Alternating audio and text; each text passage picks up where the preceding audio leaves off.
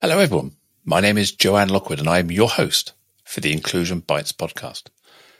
In this series I have interviewed a number of amazing people and simply had a conversation around the subject of inclusion, belonging and generally making the world a better place for everyone to thrive. If you'd like to join me in the future, then please do drop me a line to joe.lockwood@changehappen.co.uk. That's S-E-E, changehappen.co.uk. You'll be able to catch up with all of the previous shows on iTunes, Spotify, and the usual places. So plug in your headphones, grab a decaf, and let's get going. Today is episode 53 with the title, Domestic Abuse Must Not Be Tolerated. And I have the absolute honour and privilege to be joined by Andrew Payne. Andrew describes himself as someone who talks about domestic abuse and gender equality. When I asked Andrew to describe his superpower, he said, I am an open book and happy to talk about anything. Hello, Andrew. Welcome to the show. Hi, Joe. It's a pleasure to be here. Been looking forward to this. You keeping well? I am keeping well, Andrew. Thank you so much for giving up your time. No. So, Andrew, tell me, why are you so passionate about domestic abuse and why shouldn't it be tolerated? Well, in a former marriage, I was the long-term victim of domestic abuse. I was married to my now ex-wife for 10 years. And I have daughters and sons. And so I'm a passionate campaigner around domestic abuse and around taking a non-gendered approach towards domestic abuse. I'm not sure if you're aware of some of the statistics, but a lot of the language around domestic abuse at the moment is that the overwhelming majority of victims of domestic abuse are women and the overwhelming majority of perpetrators of domestic abuse are men. But statistically, it just doesn't stack up. Roughly speaking, with the statistics that we currently have, a third of victims of domestic abuse are in fact men, which is not the overwhelming minority. It's the lesser proportion for sure. But of those third, the vast majority of male victims of domestic abuse, it's been perpetrated by females. It doesn't come from the LGBT communities. Roughly 10% of male victims of domestic abuse with research carried out by Mankind Initiative. And so I'm passionate because having been through it, having seen how difficult it is, how difficult as a guy I felt to sort of be honest about it and about what was going on. I want to talk about domestic abuse. I want to create more awareness. And of course, often we think of domestic abuse as it's either going to be man on woman, woman on man on man, or woman on woman. But I mean, I work with a charity where we support families in crisis where the perpetrators are the children. And can be as young as 5 or 6, very violent towards their parents. And that it's something that's not talked about. But if I refer back to the statistics, of a third of victims are men, 2/3 are women, some of those statistics will be made up by a woman and a man actually in a loving relationship together, but they're being abused by their child. And it may be that has been reported to the police. And the police, if you look at some of their own sort of reporting and awareness, it is a rapidly growing phenomenon, this phenomenon of parents abused by children. So I want to talk about domestic abuse. I want to create more awareness. And I'm passionate about shining the spotlight on all faces of domestic abuse so that all victims of domestic abuse have support and can talk openly and freely about their experiences. That's really interesting because I was watching a TV program last night around two parents who had autistic children, Paddy McGuinness, and it came up in there where autistic children can often vent frustration and anger against their parents. It was the first time it really occurred to me that a young child could lose control to the point where they could inflict, and they were talking about having claw marks down their arms and things. Yeah, it's not uncommon. That really surprised me. Yeah.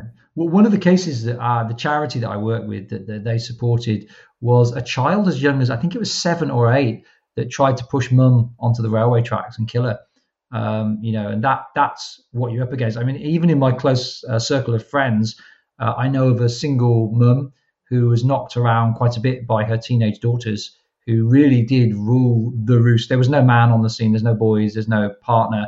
But, as a parent, you feel like a failed parent unless your child has some kind of additional needs, you feel like a failed parent, and talking about it feels quite shameful. And so I think we need to open up more space for more of these faces of domestic abuse. Of course, we need to protect female victims of domestic abuse. Some of my dear female friends have been through it themselves.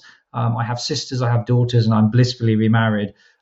So we shouldn't take the spotlight away from women, but we do need to support men as well. And for example, the new domestic abuse bill that got royal assent this year, the organizations that came to give testimony to try and shape that domestic abuse bill, all of them, without exception, were women's organizations, even though a third of victims are men. And some of the leading male organizations like Mankind Initiative applied to be able to come along and asked, and were completely ignored from the process. And so that's where we need to change.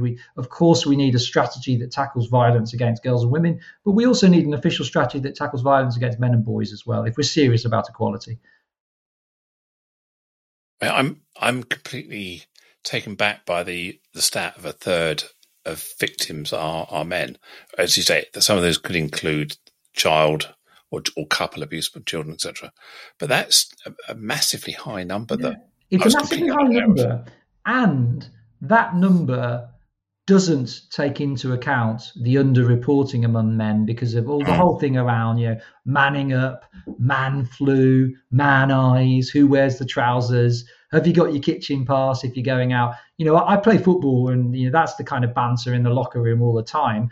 And there is a stigma for men of reporting. Will I be believed? I feel so weak and stupid to share this has been happening. And so some men's organizations, not Mankind Initiative necessarily, but some probably more men's rights organizations would actually argue that there is a higher prevalence of women committing domestic abuse against men than there is the other way around. Now, I wouldn't go that far in my own beliefs because I don't think the data yet supports that. It may or may not be true. But what we do know is that a third are men, and we do know that there is a lot of underreporting. And the thing that struck me, I did, this isn't a plug for my TEDx talk, but I did a TEDx talk on domestic abuse, on my experiences and on some of these wider issues.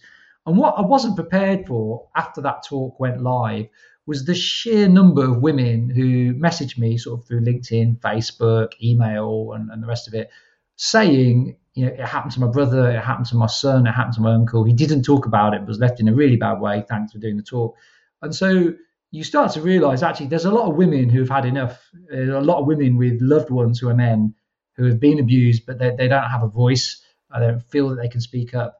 And my hope, in terms of feeling optimistic, is that with all the focus now on well-being, on mental health, my hope is that more and more men do speak out. They don't feel ashamed. And I do think there's slow progress. There is slow change. But I also think that some of the larger organizations that rely on funding, it is in their interests to maintain a very gendered narrative on the debate of domestic abuse. The vast majority of victims are absolutely women, and the vast majority of perpetrators are men. There are some powerful organizations where they have vested interests to maintain that narrative. And so I think change will be slow, but it is definitely happening. There's also the sort of the human bias. Men are strong, women are weak. Yeah. Even with fourth wave feminism, there's still, and that's why men are probably underreporting, because they don't want to be seen as weak or emasculated, or, as you say, have the stigma. And there was a storyline on the BBC TV, Casualty, recently. I think it was Casualty, where one of the nurses who was male, was being the victim of abuse by one of their supporters, who also happened to be their partner girlfriend. So and I saw a different side to that as well, about how that can occur. So it's not always just pure abuse, physical. There's also coercive control. Yeah. And this goes on in all relationships. I'm not saying this is particularly men or particularly women. This is people suffer physical and mental. Yeah. The abuse, no matter if it's physical or mental, is still as intolerable and still as dangerous a mental No, coercive control. Yes. you're absolutely right. And in fact, I mentioned the new domestic abuse bill. So there's a new definition of domestic abuse, a new statutory official definition that does include coercive control, economic abuse, that recognizes that domestic abuse isn't just physical violence. And after my TEDx talk came out, actually one of the people that contacted me was a guy, and I'd known him years before quite well. We sort of lost contact. And he messaged me out of the blue to say, "Oh, I've seen your TEDx talk." He's one of these Facebook friends who, like, he's a friend, but like, we don't really have a lot of contact.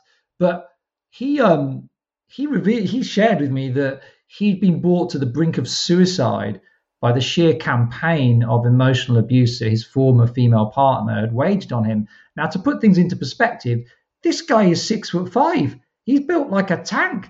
He's a lawyer with his own legal practice. He's not a fool. He speaks several languages fluently.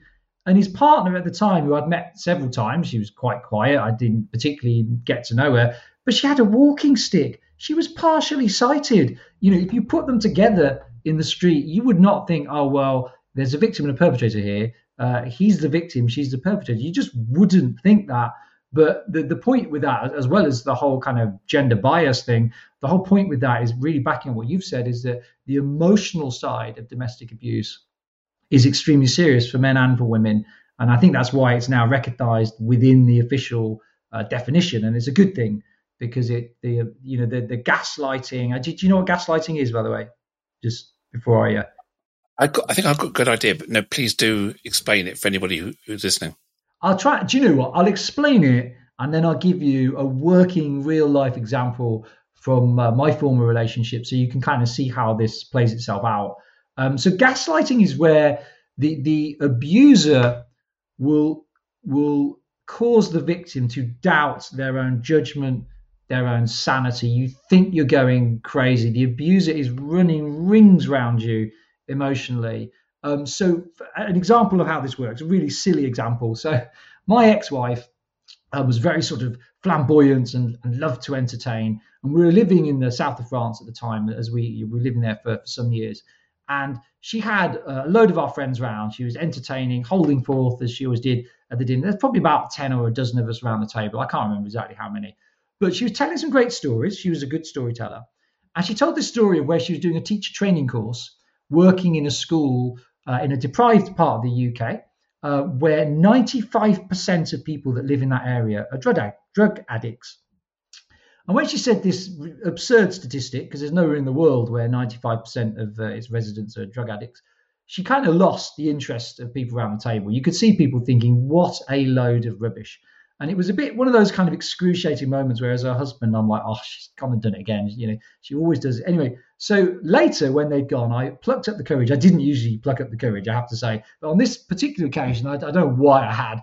Maybe I just was feeling particularly, I have no idea how I plucked the courage. But I had the word that I sort of said, look, you tell great stories. It was great. You had everyone following you. But that statistic, he's just so improbable, and I felt like you lost people around the table.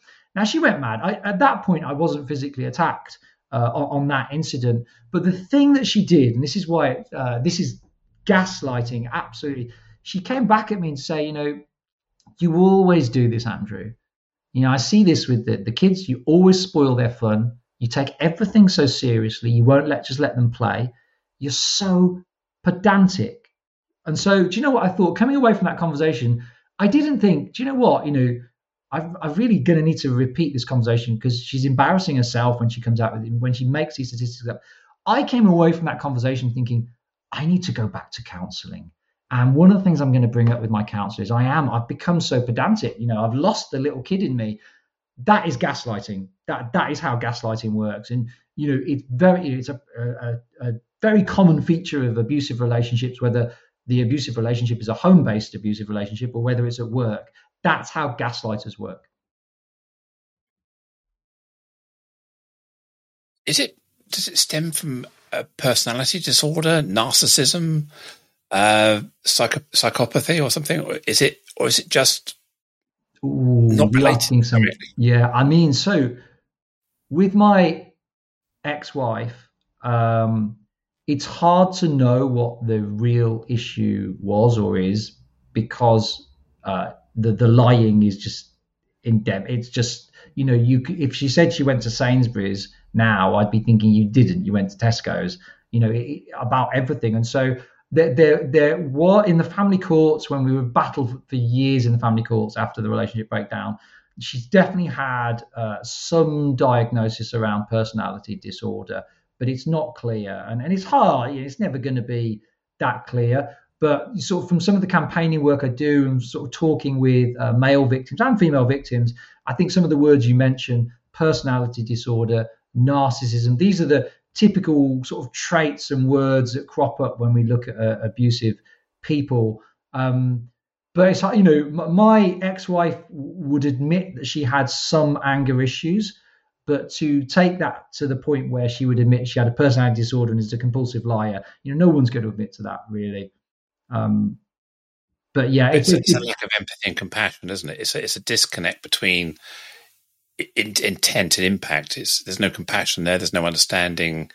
It's that kind of self-centered, not wanting yourself to look bad, feel bad. It's never your problem. It's always someone else's. So I guess that's what I was hearing what you were saying there. Yeah, I think the other thing to remember, to sort of remember as well, that I certainly pull out when I talk about domestic abuse, is often we can imagine in our heads, an abusive home. So the perpetrator is obviously violent and aggressive, and this gaslighting. Yeah, we can all imagine that, but we also have to remember that a lot of abusers, they will change tactics from day to day to keep people on their toes.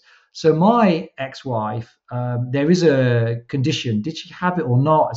I don't really know. There's a condition called Munchausen's, where she was absolutely obsessed with all these illnesses and conditions she had. So on the one day, she'd be bullying and shouting and screaming, and the kids would be scared and I'd be scared. The next day, everyone's worried about her because she's in bed. She's not getting up. She's seriously unwell. She used to talk about heart attacks that she'd had, a brain tumor the size of an orange, bronchitis, hepatitis C, you name it. She had every allergy known to man or beast. And so abusers are also very good at switching the tactics. So then everyone's racing around, bringing them meals, worried about them. And then suddenly they're out of bed and they're raging and ranting and shouting. So it's like a roller coaster of emotion. You never quite know what you're going to get. And when you're on the receiving end of domestic abuse, you become quite obsessive yourself. So I became a chronic worrier, an obsessive planner. So thinking at the start of every day, what are the possible triggers that might set her off? And how do I stop those triggers being pulled? So I was a compulsive liar myself. I used to lie all the time. I remember she was at work, she was out of the house or wherever she was. We were in France at the time. And I remember washing up and breaking like her favorite wine glass. It had some sentimental value. I think a friend had given it to her. You know when you wash up and the stem just comes off in your hand and you're like, oh, that wasn't meant to happen. And I remember like just this fear sort of just going and like feeling sick to my guts. And so what I did was, she was out at the time. I was like, well, what am I going to do? How am I going to conceal the evidence? So I squirreled it away into the neighbour's recycling bin, breathed a sigh of relief the next day when the recycling truck came and took it away. And then when she was like, have you seen that wine glass? I was like, no, I haven't. So in order to protect the peace, in order to keep things as stable as you're constantly overthinking, over planning, and you'll do whatever you have to protect the peace. Even down to losing your own integrity within that, which I definitely had. And towards the end, I probably lied as much as she did in order to try and keep things peaceful. As you're talking, and I'm just thinking back to a recent time in my history where 4 or 5 years ago, I gender transitioned, which is obviously not an easy thing to do in a family relationship. Not every family succeeds. And I knew at the time that I was causing the pain. So I was the pain instigator, or the change instigator for my daughter, my son, my wife, my family and friends. And so kind of I accepted the fact that I was the perpetrator of blame, if you like, the perpetrator who caused this pain on everybody else. And I almost felt like I had to, well, I did feel I had to absorb whatever was coming back, because that was because it was my fault. And it wasn't through gaslighting. I just owned it, if you like. Yeah. And I fully respected that I caused that pain. But I soon realized that I used to describe it as this red line that used to appear behind me. So I crossed the red line without even realizing, one, that the red line existed, and two, that I crossed it without even knowing it was there. And what was fine one day was not fine the next day. So there's a lot of emotional disruption in the family unit. And as I say, I wouldn't go as far to say there was domestic abuse, but it was definitely really difficult for me to absorb this pain. And the technique I learned eventually was to recognize what was going on. I recognized that these outbursts, these initiations, these anxiety outbursts, whatever it was, the red line was going to appear behind me again and again and again. And what was good one day was bad the next. I learned just to not walk away, but just disengage and go, okay, all right, I can't fix that. It is what it is. And I realized that helped me. It didn't diffuse the situation, because all it did was pour more anger on the fire, because there was always this prod to find out where the next weak spot is. And if you keep pushing hard enough, you'll find the next spot. So I learned to close down all those spots over the course of a couple of years. And it's made me be able to react to those kind of situations differently now, because I recognize them coming. And I know you can't argue out of it. I know you can't negotiate. I know there's no fix. The only fix is diffusing or walking away, letting it burn out, and then coming back later and going, are we done yet? Yeah. They go, no, okay, all right, back later. And eventually the anxiety or the trigger in the other people just dissolves. And then everything's back to normal again. It's like nothing ever happened. So I've learned that by my active involvement in trying to solve the problem at the time just poured more petrol on the fire. It was just making it worse and worse and worse. So I've definitely discovered my mechanism for withdrawing from those situations. And I feel much more comfortable in my own self now, knowing I can handle those situations when they occur, not just in my family unit, but in other units as well, other situations where I know that there's battles you can win and battles you can't win, conversations you have to have and conversations that are pointless to have. And it's definitely helped me create that protective barrier that I now understand. Whereas before I didn't understand what was happening to me. And I think that's what you're trying to describe here, is that you become the victim because you don't understand it. You think, I must be able to fix this. Yeah, I think that's true. I think it's very hard trying to raise children with an abusive partner, because you just want to protect the kids, and you do blame yourself. You think, because you're the victim of gaslighting as well, so you see that everything's your fault. So you're just constantly trying to improve yourself, make yourself a better person. And I think, people sometimes say, well, how does someone fall into that? Were you conned? Did you fall in love and then it was too late? And I think there are people that con their victims. They make them fall in love with them, and then they turn into someone else. But my ex-wife was as she always was from the start. But and the thing that I'm getting to with this is that I was just a nice guy. I wanted to help her. And I sort of got sucked into this. She talked about this abusive childhood that she'd had, how she'd overcome it. And I was like, wow, she's amazing, but she's obviously still has issues with that. And I wanted to help her. And before long, I was just embroiled in this relationship. But the issue for me was I didn't have sort of a clear sense of boundaries. When I first met her, if you just said to me, well, what's the boundary? I'd have been like, I don't know. I wouldn't ever have thought about life that deeply. And now, I mean, I do work as part of my leadership work on boundaries with people. And I see it that there's three types of boundaries, and this really helped me. Just referring to your technique of the red line, which I like. I like that. Although I often think with the red line, I just imagine pub, but maybe that's a good thing. Maybe that's a good thing. Red line rather than lion. Red line. Yeah. L-I-N-E. Yes, it's a red line. Oh, okay. Red iron. I thought you were saying red lion. Lion. And I was thinking Red line. L-I-N-E. So it's okay. Red line. It's this invisible wiggly red line that used to appear behind me. Okay. I crossed without realizing it. Yeah. I was imagining an angry sort of red lion, but then it kind of reminded me of a red line. Yeah. So the three boundaries for me. So people often think of boundaries as one thing. You ask someone personal boundaries, if you have to sort of quantify that, they'll say, oh, well, it's like, isn't it like a brick wall that you put around yourself to stop yourself being taken advantage of?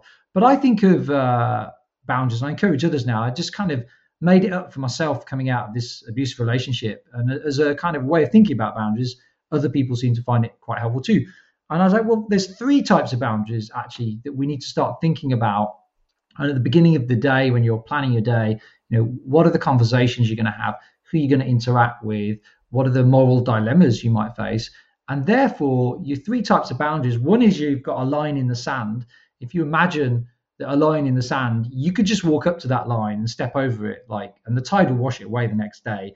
So your line in the sand boundaries are where you've got a desired outcome on something, but if you don't get your own way on it, you wouldn't lose too much sleep about it. It's fine. You'd happily roll over, even though you do have a preference on that thing.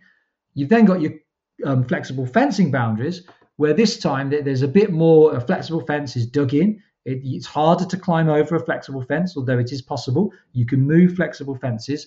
And these are where you've got a desired outcome or a preference on something, and now the outcome matters more to you than the line in the sand boundaries. There's some room for flex, but not complete room for flex. And then the third type of boundary is your castle walls. No budging. They have deep foundations, and there's no negotiation or compromise. And I felt coming out of my relationship, I want a suite of boundaries. It's important that I roll over on some things, that I maintain. I want to preserve my easygoing nature, but I need to toughen up on some things, and I need to know where I'm going to toughen up on. I need to know with the flexible fencing, well, I need to know how far I compromise. Otherwise, I'll just get pushed into compromising too far. And so I started to think about boundaries as these three things and start really trying to think of my day ahead. And then wherever I stood, whichever boundary I might choose on a dilemma or an issue, well, the next question is, well, there are consequences to that boundary. So am I okay with them? Because obviously, if you go for a line in the sand boundary, you might create expectations that you may later regret. If you go for a flexible fencing boundary and you haven't thought through where you'll compromise, you may compromise too far. And if you go for a castle wall boundary, then you have to be prepared for war. And can you cope with that? Do you have the resources at the moment to handle that? And so that helped me coming out of my relationship to say, I don't want to be a bitter man. I want to meet another woman. I want to settle down. But I know that I need to toughen up. And that's just the boundary model that I used. But I like thinking about your red line now behind you. Yeah. Well, it appears behind you. You don't even know it exists. And then it appears behind you. So you crossed it without having any control over it. And yeah, I used to have my own metaphor around when I was transitioning. And I wrote a blog article called Finding My Safari Park. So for me, there were the three metaphors, or the three boundaries, if you want. One was living in a cage in a zoo, basically being told what to do, no control over my life, just being fed and walking around in circles and let out when someone else does it. The safari park was big, it was massive. I felt kind of wild, I could roam. It had fences that I probably never found, but I knew there were fences, and I could keep within the fence. Then the third element was the Serengeti. So I was roaming free, I was living my own life, I was just doing whatever I wanted to do without any constraint and no rules. So I didn't want the Serengeti. I wanted to be married. I wanted to have a family. I wanted to have children. I understood there had to be boundaries for everybody, not just me, but other people in the relationship. So I didn't want to roam wild. But I didn't want to be kept in a cage and let out when it suited other people, living my life by somebody else's rules. That was my cage. So what I wanted to do was have a safari park where I felt that I could live my life as I needed to, respecting the rules of the game, respecting, there's certain parameters you have to live by in a family unit, but hopefully never get into the fence where the fence became the problem. So I had plenty of room to roam. So that's how I used it. My nirvana was trying to find my safari park where I could live my life as me, understand the rules and the parameters, and not be told how to live and put in a cage. So that was my three metaphors, if you like. Yeah, I love those metaphors. Really, really like those metaphors. I've got 3 boys under 9 now, and they just love anything that's animals or prehistoric, safari. Yeah, but no, I love that. Really, really helpful metaphors, actually. Yeah, and I did during that process. I said, no, what I don't want you to do is come and catch me one day and stick me back in the cage because you think I've transgressed it. The safari park is the safari park. There's no kind of lock me in a cage one night because you don't like it. So yeah, it was a metaphor that worked for me. You raised something else as a we hear some of the whole thing. We're going off topic, I suppose, but some of the thing around the vaccine, and the COVID deniers, and I hear a lot of stuff. It's my personal choice. I think there's an expectation that we should be able to live in the Serengeti and just live this life, but actually, we're a society. There has to be some rules, and I think a lot of people use this "it's my choice" as an excuse, and what they mean to say is I want to live selfishly and I don't care about the impact of my life on other people. And there has to be a middle ground, like you say, a safari park where we have room to be ourselves, but where there are rules and boundaries, and where actually in finding ourselves, we are respectful of others in society. But yeah, I mean, that's just one of my little bugbears. The other thing about Serengeti is you can roam free, but if you're a zebra, you can also get eaten. Yeah. And die. But ideally, in the safari park, you're not actually worried about the basic survival. You kind of got your bottom 2 layers of the Maslow pyramid sort of fairly well sorted. So that was the other metaphor with the Serengeti is you could die. So when you talk about the anti-vaxxers and living your life, go and live in the Serengeti. But the risk is you're kind of on your own. You're kind of outside the social norms. And if you want to live in the social norms, then somehow you've got to kind of live within the bounds of safari park and obey the rules. Otherwise, it doesn't work for everybody. If you suddenly put a lion in the zebra cage, the lion's got COVID and the zebras haven't been vaccinated, then you got a struggle there, haven't you? That's where it all breaks down. Yeah, very interesting. Very interesting. Yeah. I love your line in the sand one. And I talk about strong opinions weakly held, which is for you can have your view, you can have know what you stand for, but you don't carve it in stone. You etch your views, your opinions in sand. And as you say, you can wipe them out, you can move them. Tomorrow it's another tide, it's another line. Yeah. And I think that's really, really important to be able to have that flexibility of opinion, isn't it? Yeah, and I think, with my kids, I'm very passionate about boundaries, and I think because I really didn't know what my boundaries were, I didn't really give it any thought as a kid. I want my boys ideally to have a better sense of that as they're growing up. And so, I use the visuals of a line in the sand, flexible fencing, castle walls. But for younger children, so my middle one is 5. When they're play fighting, which they do all the time, and when they're not play fighting, they're just squabbling, being a pain, which they are quite a bit. They getting them to understand the words stop and enough, and it's okay to say stop and enough. And actually, when somebody says stop and enough, then that should be respected. You respect other people's stop and enough.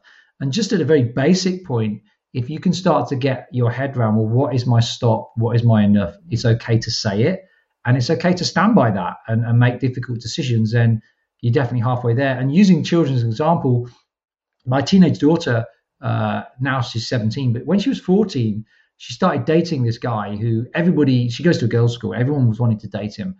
He was the super cool kid, skateboarder, good looking, all that kind of stuff. And she was so chuffed in terms of street kudos to have this boyfriend. But he started like belittling her skills and being quite controlling about who she was seeing, what she was wearing. So she dumped him, got rid. And she was really sad. She was talking to me afterwards. I thought she was going to think about it, but she just got rid. And she was saying, well, I didn't want to dump him, but I can't put up with that. I'm not going to put up with that. And I think the point of that, and the reason I share that is, boundaries, it's not a fluffy concept. You can have your flexible fences, your castle walls, your line in the sand. You can have a sense of stop and enough. And that all sounds quite nice in theory, but practically, you're going to have to make some tough decisions. Therefore, those boundaries, if you're going to live by them, will cause you to make decisions where your heart is saying, no, please, no. But they are your boundaries. Your boundaries are your lighthouse, your red flags. No, it is correct. I let go of this thing or this person. And so boundaries it's not an easy concept to know stop and enough, and then to act on your stop and enough. But I admire my daughter, 14, being able to do that. And that's where as we start thinking about boundaries as adults and in the workplace and at home, that's where we have to start thinking about boundaries and saying, well, there are tough consequences, whichever boundary I choose. And if I don't choose any boundaries, then the consequences get bigger and bigger, actually. So it's better to have some tough consequences on defined boundaries than no boundaries at all. And then everything just is allowed to just meander.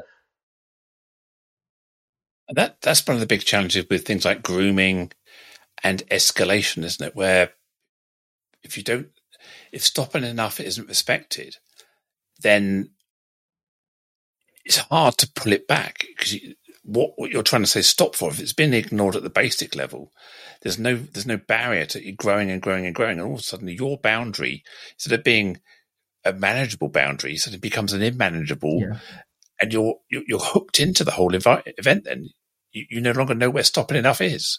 Yeah, and that's, yes, I mean, fully agree. But I think if we can raise a generation of young people that are used to thinking about what their stop and enough might look like, and that actually it's important to respect other people's stop and enough, then I think we stand a better chance of kids spotting the signs earlier and maybe communicating that not all is well.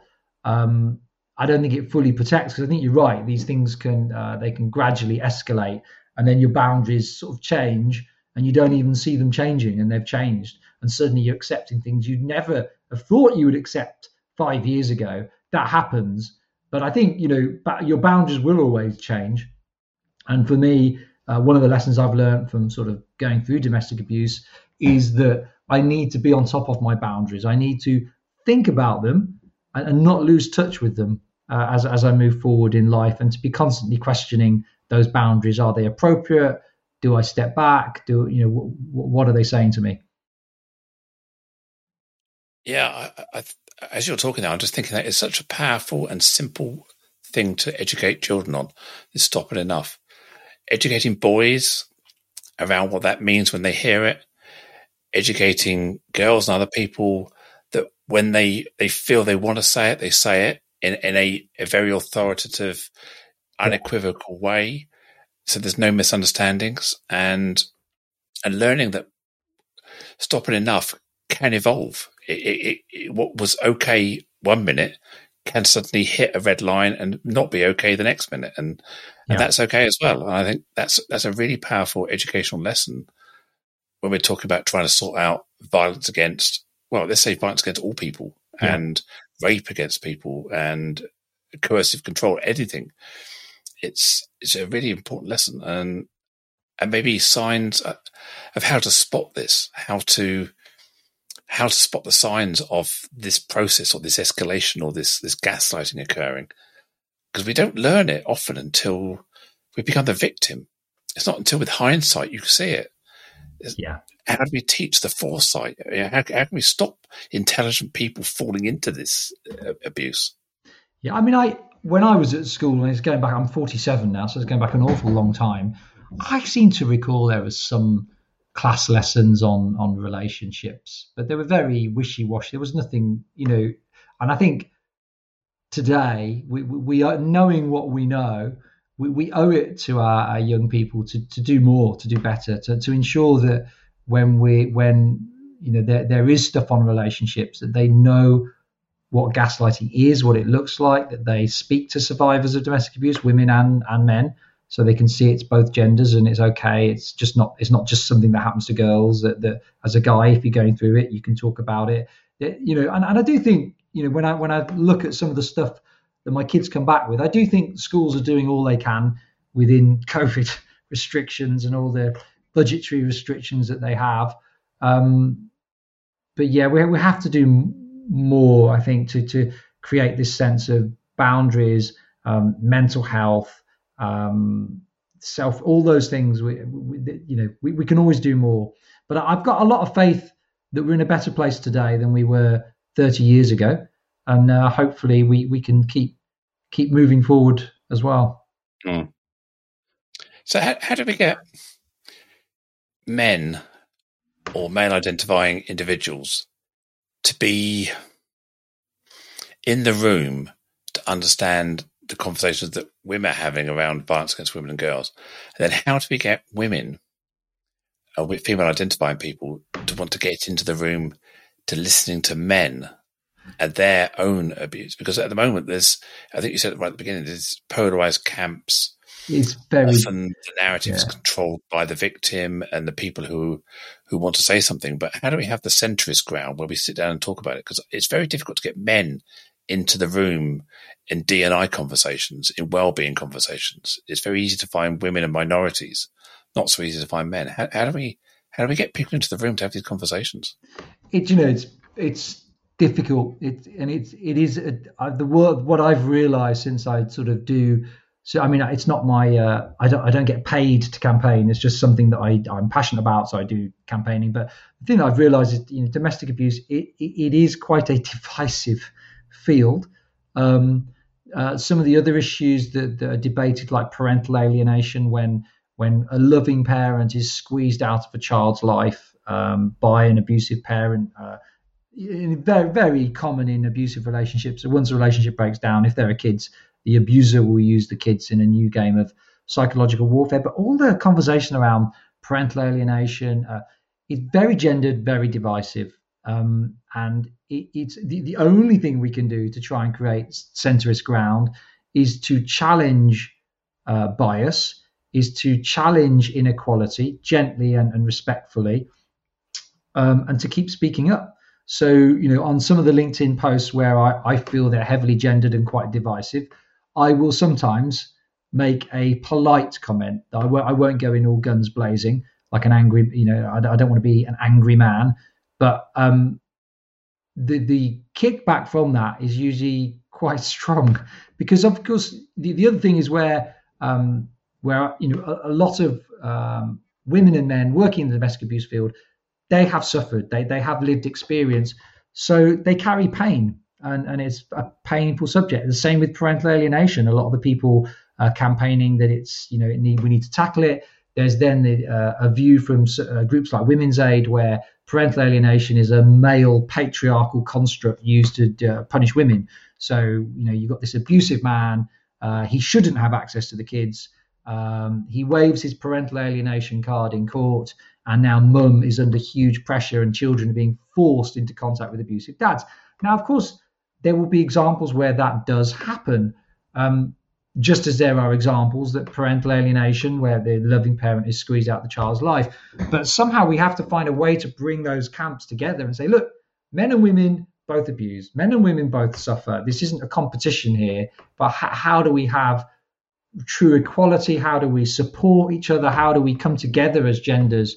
And it pains me, it really does, the division in those fields. We should be working together. We should be sharing resource and knowledge, and we're not. Yeah, it reminds me about the rhetoric around Black Lives Matter.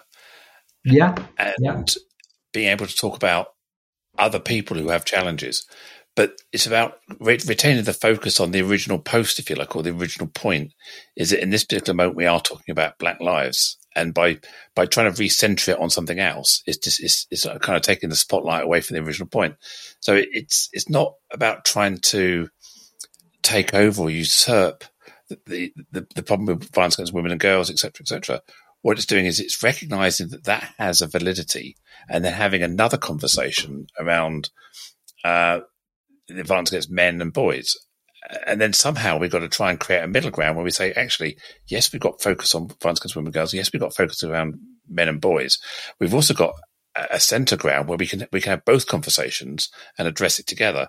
Yeah. But the challenge is, I think what you're facing there is where an attempt to take the spotlight off of the point is being met with a kind of an all lives matter type response, where it's recentering the problem on something else other than what they were talking about, which is always going to be a challenge for passionate people.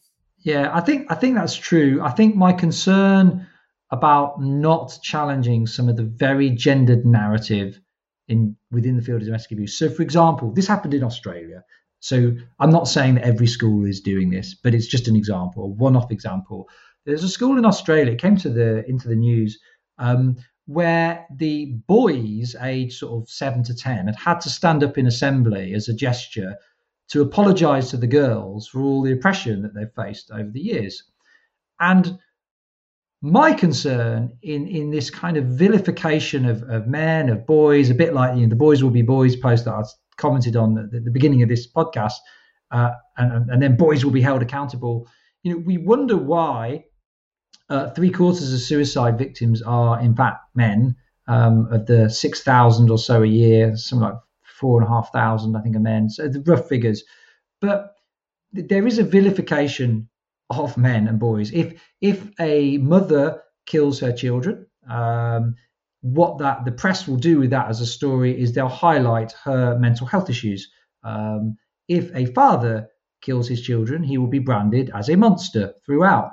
So we need some consistency. We need to be encouraging girls and boys to support each other, where boys aren't being sort of vilified and called, where there is equal focus on boys and girls treating each other well and with respect and celebrating each other's differences, and there is equal responsibility on boys to call out boys and girls to call out girls as well. And so that's kind of what I'm passionate about in campaigning and in talking about some of my experiences. That's the point. That's why I did a TEDx talk. That's why it's not my business. It will never be my business. It's that I have daughters and sons, and I feel that they're growing up into quite a divisive world in terms of gender, and we need to work better together. But it doesn't start if we vilify our boys. We'll just create an angry and disaffected generation of young men. Yeah, and we can also already see the rise of that. I think the biggest growth in disaffected people at the moment is young white men in less affluent circumstances, and they're being disenfranchised because there's no support for them. There's support for minority communities, but not the disenfranchised young white man. And we've got to be careful. I always say this, we've got to be careful as a society. We don't create inclusion by leaving people behind. What we end up doing is we end up amplifying certain people and not making sure that everybody is with us at this point, and we end up sort of fractioning people. And we see it in the inclusion and belonging space, the D&I space, where we are leaving behind white men, and there's a lot of disenfranchisation there, where they think they shut off the conversations and say, "This isn't for me. What value can I contribute? Because if I do try and contribute, I'll get shut down."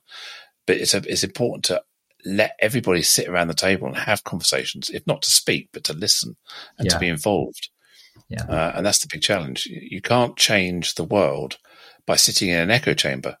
Yeah. At some point, you have to let the people with the power and the privilege into the room to invoke change. But you have to invite them in the way they want to be there and listen and contribute.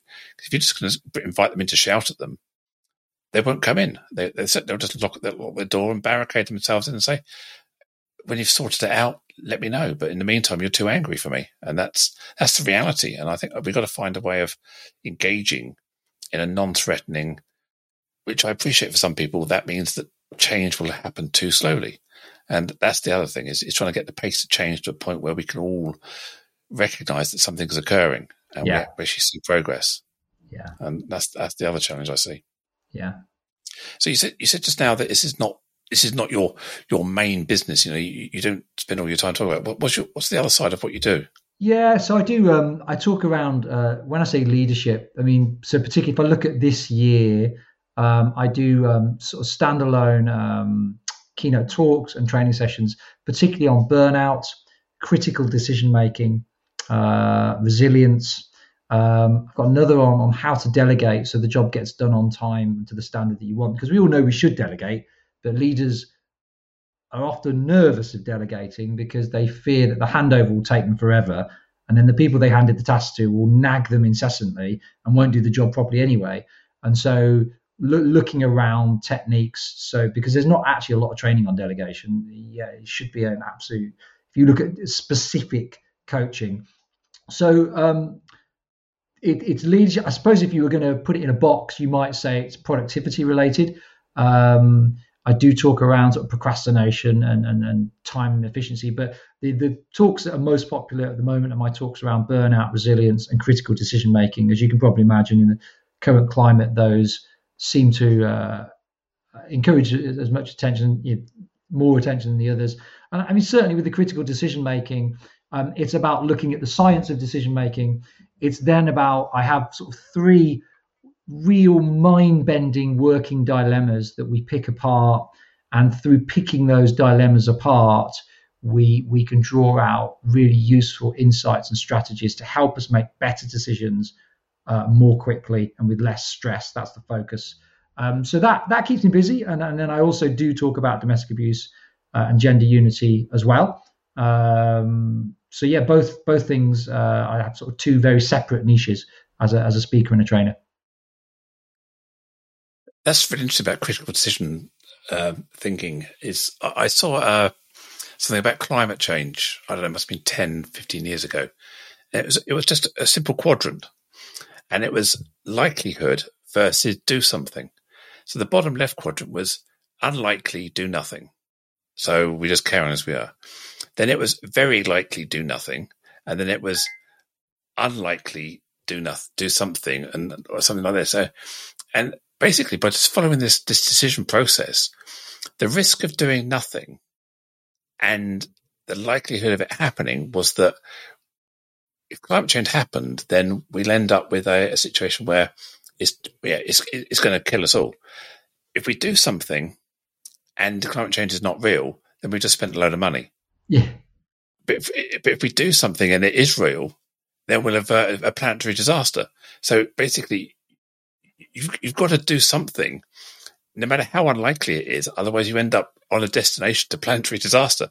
Yeah, and I saw this quadrant, and I love the way you just produce this truth table, and just look at probability versus the impact of a probability. And I just used to talk about disaster recovery for IT systems in my previous life.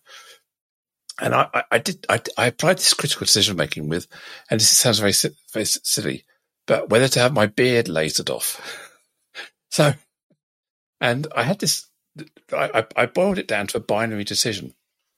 Would I regret having it lasered versus would I regret not having it lasered? And I decided that if I didn't have it done now and my hair turned grey, it would be a lot more painful and a lot more drawn out to have it lasered off later when I was grey. So I thought, if I decide that I wish I hadn't, then I could live with that easier than wishing I had. So I was able to point it down to that truth table of entity there and come up with a decision. But I guess that's what you're trying to talk about, is you're trying to boil down the essence of the challenge into the core elements, and then making very binary decisions on yes, no sort of situations. Yeah. So like the first dilemma is the dilemma we all face between hanging in there or waking up and smelling the coffee, and looking through techniques to help us when we're stuck in that dilemma of, do we keep going with something? Could be a business, could be a relationship, or do we pull the plug on it? And what are the things that keep us stuck in that dilemma, and how do we outsmart that dilemma so we can move forward and make decisions? And the thing, and the other thing I was going to add really to what you're saying, I think sometimes people are afraid of making a bold decision because they think it's risky. But actually, when you really kind of pull apart some bold decisions, they're actually the safest decision. But bold doesn't necessarily need to be dangerous. Sometimes the safe decisions are the most dangerous ones. So we have to bear that in mind, particularly for risk averse people, that actually these safe decisions that you prefer, in theory, they're safer, but actually, if you really forecast them, they're actually the most dangerous decisions you could make. Yeah, I mean, as you're talking, I'm thinking sunk cost bias. You've got so much investment in this. Yeah, I've spent 10 years of my life doing this. I can't stop now. And we do that in business, don't we? We get to the point in business and think, I'll just roll the dice one more time. It will come good next month. I'll put another £1,000 into this. Yeah. So that's the sunk cost bias, the HS2, the Channel Tunnel, all of those we keep playing money into it. Yeah. Yeah. Scottish Parliament building. Original budget was, I've got to get my facts straight here. I think the original budget was something like 40 million. They then got into the building, it went up to 95. Legislators several years later then came and capped it at 200 million, but they're getting more and more. And in the end, it was finished for 400 million. So you see how the sunk cost bias, it keeps us stuck in these things. So we look at sunk cost bias among other biases, and really the workshop is about trying to give people some a bit like, I mean, I don't use the table that you mentioned, although I quite like the sound of it, but giving people some little tools and strategies that they can use. So when they're caught in these difficult decisions, they've got some stuff that they can use, some stuff to help keep them grounded and be quite methodical about what they're going to do, rather than sort of panicking and having sleepless nights. Are people worried about what people will think of them? Is that part of it as well? Where if I bottle it, they may think I'm bottling it, or I'm indecisive, or I'm wishy-washy, or is that part of it? I mean, yeah, you look at the government's recent decision. The government, they cut the HS2 eastern section.